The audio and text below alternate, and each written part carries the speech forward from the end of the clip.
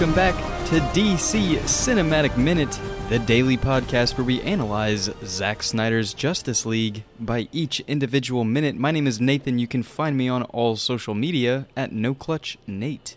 And my name is Mark. You can find me on all social media at Mark Meadows. And today we're talking about minute number 39 of Zack Snyder's Justice League, and this minute is going to start out with Steppenwolf coming to the realization that he'll be pleased by the work that he's doing here on Earth, you know. Pleased by whom? We have no idea. I wonder who. I mean, we got a pretty good idea, but... a little bit. The minute is going to end with Batman and Alfred kind of discussing just what the hey they've been doing all this time. You know, searching for the heroes, trying to make amends with Superman and his death, and yada, yada, yada. It's a good plain talk minute. Yeah. Let's get into it. This very first part, this thing with Steppenwolf talking about, oh, you know, he will be pleased. He will see my worth again. This is already... I mean, obviously it's exposition about Darkseid. This is like everyone coming into the movie at this point with all the marketing and just word of mouth about the Snyder Cut and everything like that. People knowing that Darkseid was supposed to be in this movie. And then we really got to know Ray Porter, and then Ray Porter's name was a highlight in this movie going into it, knowing that, okay, we are going to see Darkseid, we're going to hear about him, we're going to find out all this cool stuff. So going into the movie and seeing a scene like this, it's like, oh, okay, so we're getting ready to see him. We've already seen what he looks like in trailers and stuff, so he was pretty much the biggest Easter egg in this entire movie, people going into the movie, aside from seeing how great Ray Fisher's performance was as Cyborg. The other, like, in my opinion, the next best thing was, okay, we get to see Darkseid. We get to see what's going on. We get to see how this leads into the other movie. And this part right here where, you know, Steppenwolf is giving the exposition of Darkseid, referring to him as he, not only creates, like, suspense of the reveal of Darkseid, but also treats Darkseid as kind of like this ultimate devil type character by just saying the words he, like a capital H kind of. Ultimate devil now. Yeah. Do you remember that guy from the Powerpuff Girls? I don't know if he was a guy. Oh, him? That character? Yeah, right? Yeah. I guess he's a guy if his name is him.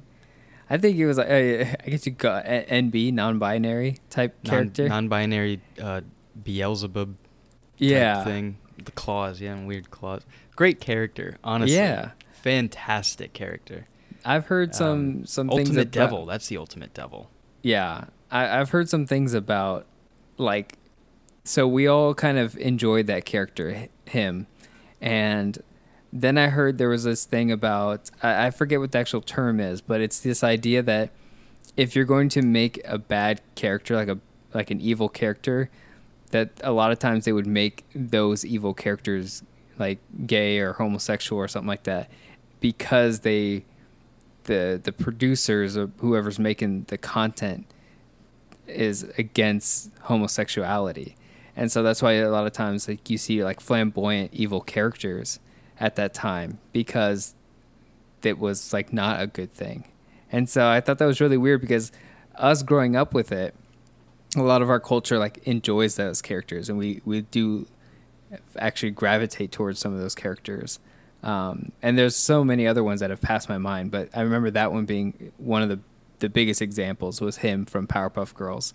But anyways, I digress. What I was going to say about this is it's really interesting because what he says here, just like alluding to Darkseid, just by saying he will see my worth again, not saying Darkseid, not saying anything else, not giving us a full rundown of his nephew just yet. This is already more than what we got in the other version, where the only time he makes any other mention to someone else is by saying for Darkseid, but only comic book fans and people who are really into the DC comics already would understand what that reference means, and it doesn't really help because there's a lot of people going into that Justice League movie for the first time already like 1 foot out the door because of the reception for Batman v Superman: Dawn of Justice and Man of Steel.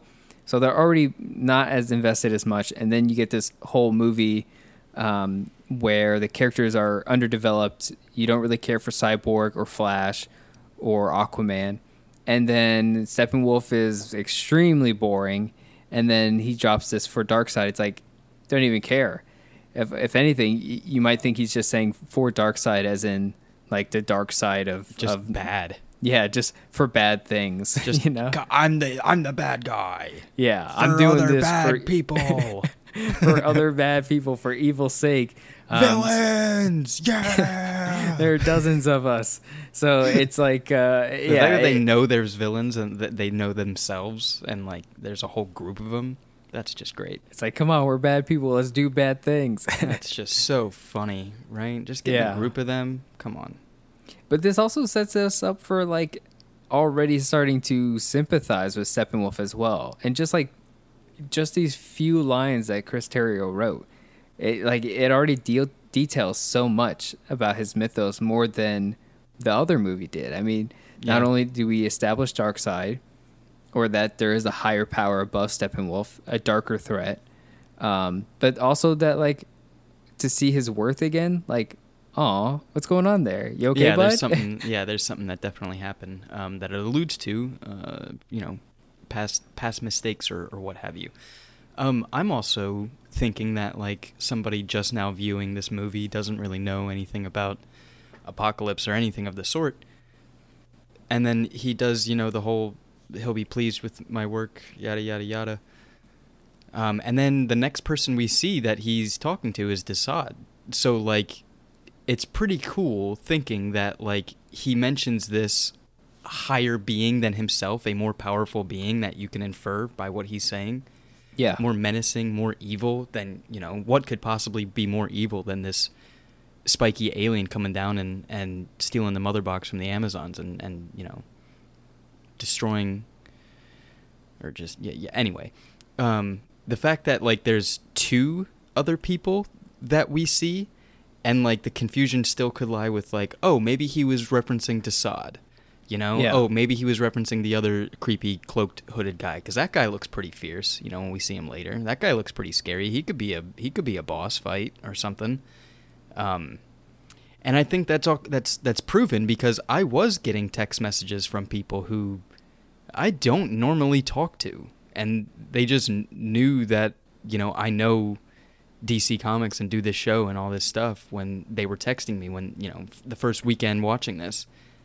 And multiple texts of, hey, who is the guy in the hood? Hey, who is the stone talking guy? Who is who was Steppenwolf talking to? And me trying to like explain like, oh, that's cool. That's Desaad. The fact that like you are questioning, oh wait, who's that? Makes you understand that like there's someone else, and then there's Darkseid. Steppenwolf, someone else more threatening, and then Darkseid even more threatening than all of them.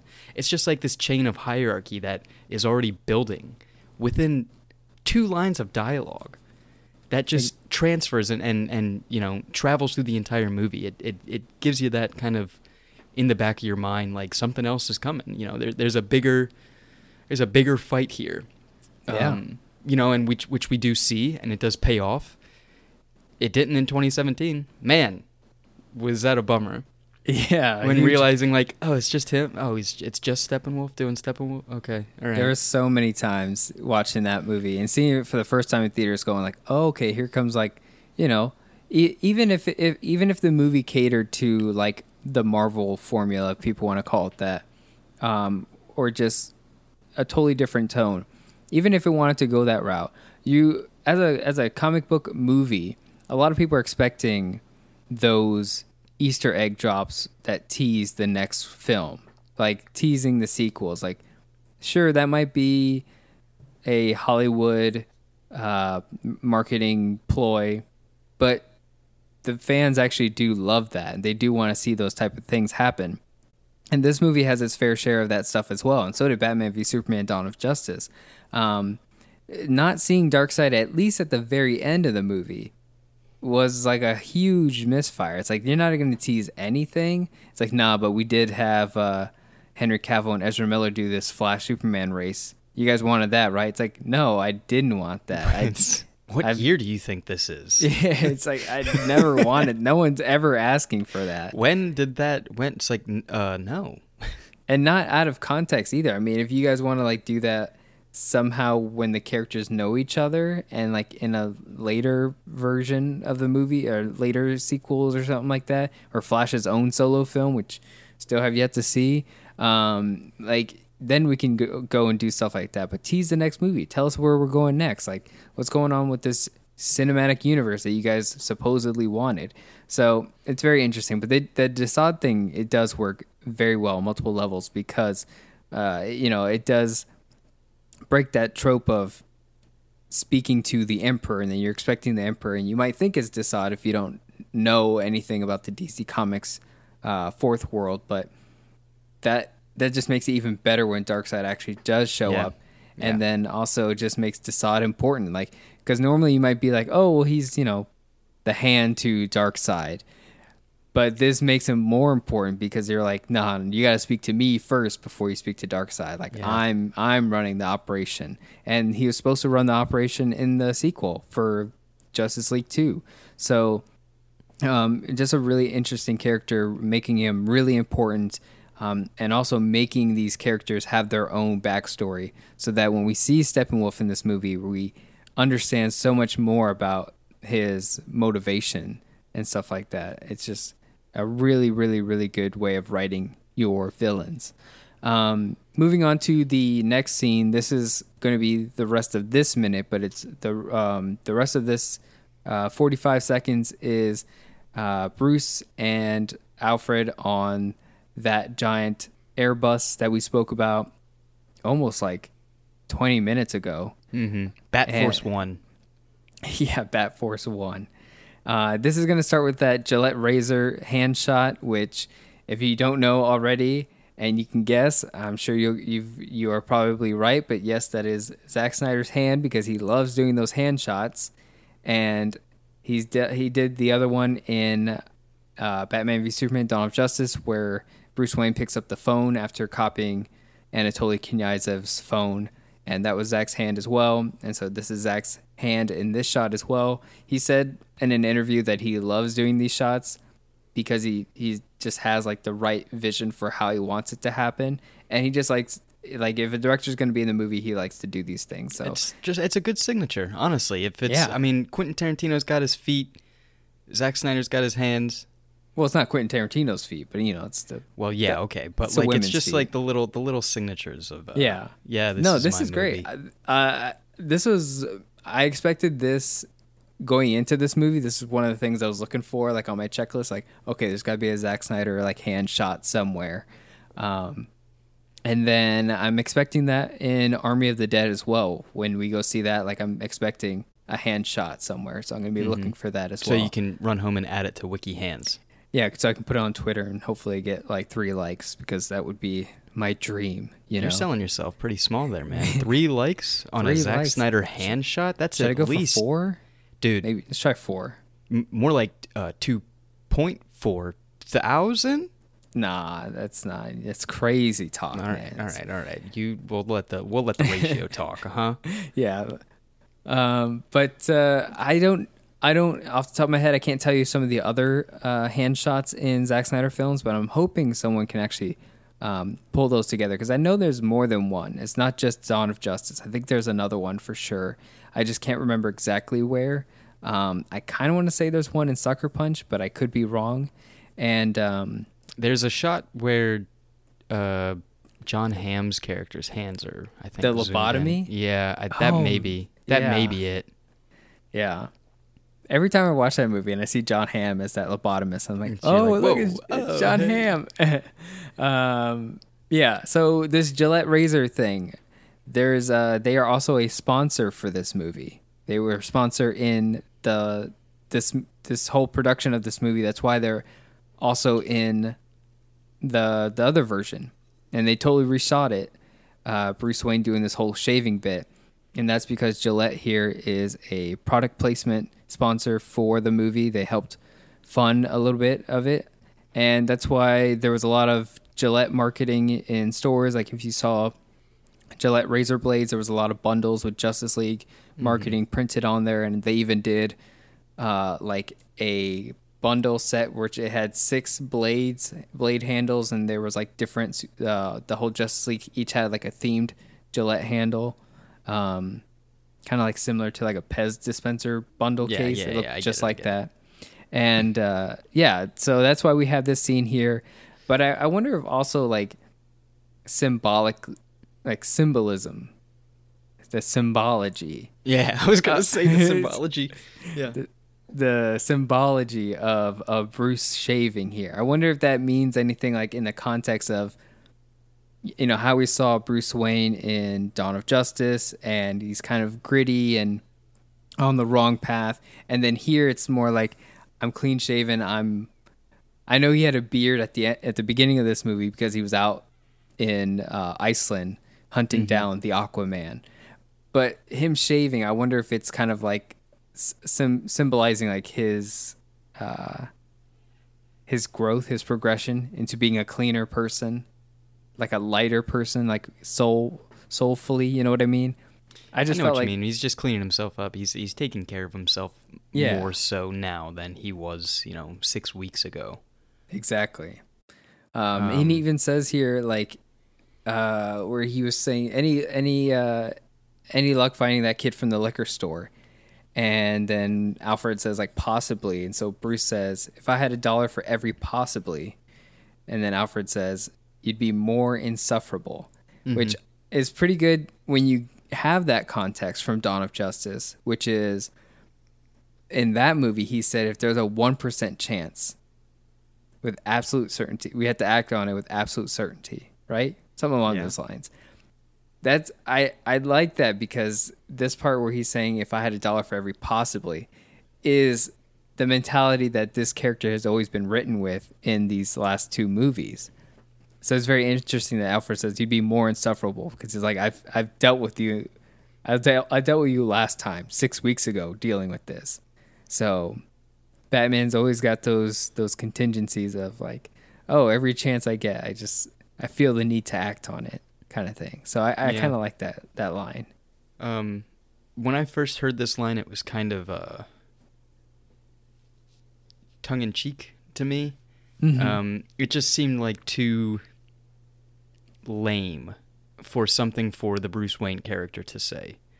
Knowing full well his wealth, and knowing full well that man is smart, and that's not a like clever or snarky comeback. Do you know what I mean? It just seems like he knows exactly what he's saying. If I had $1 for every possibility. One, I don't know if like 1%ers even use that phrase. 2, it just seems ingenuous. Well, the rich gotta stay rich, right? Yes, so I understand. If I had $1 for every possibly, I'd stay rich, right? That's the plan. Yeah. I think it just it just rubs me wrong. And I don't hate it. It's just like I want to say like you couldn't punch that up just like a little bit. Well, I think like you yourself, Nate, and me myself. I think you and I have an idea of a preference for how we would write Batman ourselves. Okay. And the great thing about Ben Affleck playing Batman in this cinematic universe has always been the fact that it feels very Ben Affleck-y. And so that's his charisma is enough to win over a lot of people for these movies. Even people who didn't really like what Batman was doing in Dawn of Justice, people would obviously say like the best part of the movie is Ben Affleck as Batman. And it's always because like no matter what, there's still that Boston actor in this scene.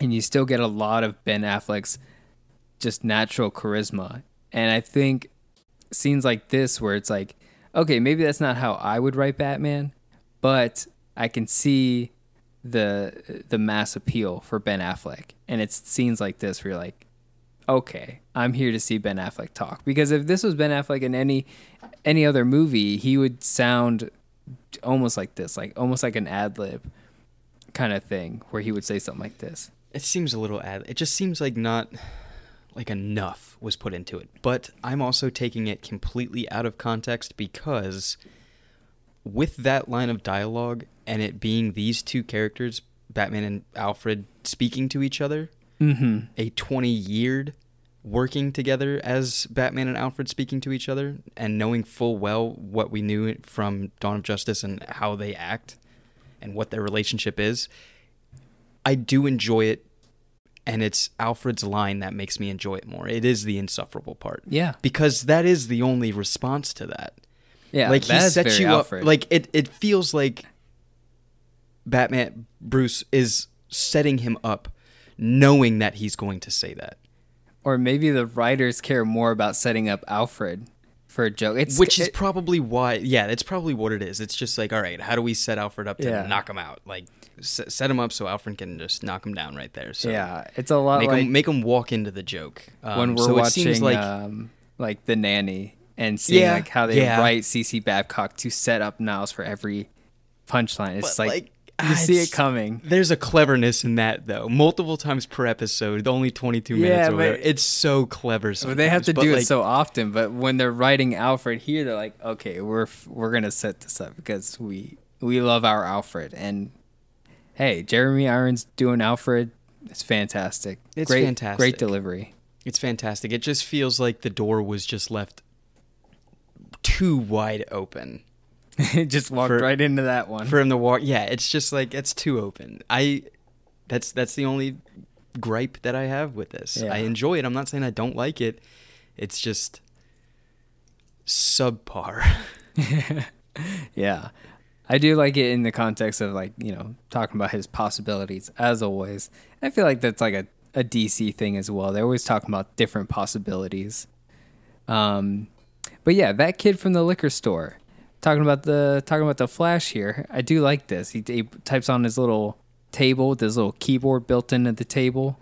Alfred does, and then the screens come down. They're talking about Ezra Miller's The Flash. So call back to the last movie, which is always nice to do. Get people back on the same page so we can introduce that character.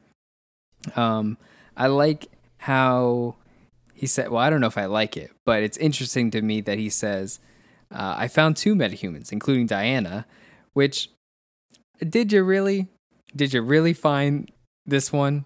Or did they find you? Or did someone give you the information to find them? Because it doesn't quite look like you found Diana. It looks like you barely understood what was going on around you. You could say you found out Superman because you knew it was Clark Kent somehow. I think this is still the need for Batman to be in control of everything. I mean, I think it's more like I want to see it as more of this is a downfall to this character. Like this is a bad attribute that he has of needing that feeling of I did this, I brought the team together, it's all on me. And I think that's what we're trying to see because, this whole thing and really it's just this conversation that Alfred and Batman have on this plane and into tomorrow's minute. It is trying to just get in the mind of Batman and trying to figure out why he feels like he needs to be bringing everybody together. He needs to be doing this. Him. I failed Superman. I won't fail him in death. I brought the team together. It's all my thing. I'm looking for them. Chill. Chill, but don't chill. Chill. Don't chill because there's an alien here and there's an invasion, but chill with your ego, my guy. Yeah, he in the last movie as well. I have to be the one who takes down Superman. Yes, I have to be the one to do this. Like I got to do everything. And then in this movie, it's the same thing. Even when he gets the team together, Alfred's like, "You did it. You brought the team together. You did the thing." But to go and do this, it's like, that's the thing. Batman is always feeling the need that it's all on him. He has to do it. Even when he had sidekicks like Nightwing and Robin and Batgirl, he was like, it's my way. I have to do this. It's his thing. It's his shtick. So, I mean, I get it. And it's cool to analyze dialogue back and forth like this and it actually showing that. It actually shows you, like, attributes of this character. It's like this is just how you write Batman perfectly. You just have these two characters, Alfred and Batman, discussing hey, why are you like this? You know? Yeah. That's because that's always the questions that we have when we're talking about Batman. Why are you like this? You dress up like a bat and jump off rooftops in the middle of the night. Why, dude? What happened? And, you know, I just think it's great. Yeah. I think it's fascinating how they can consistently write the character. And this is why it's so weird that they break that in the other version where you're like, I understand that this is a different Batman now.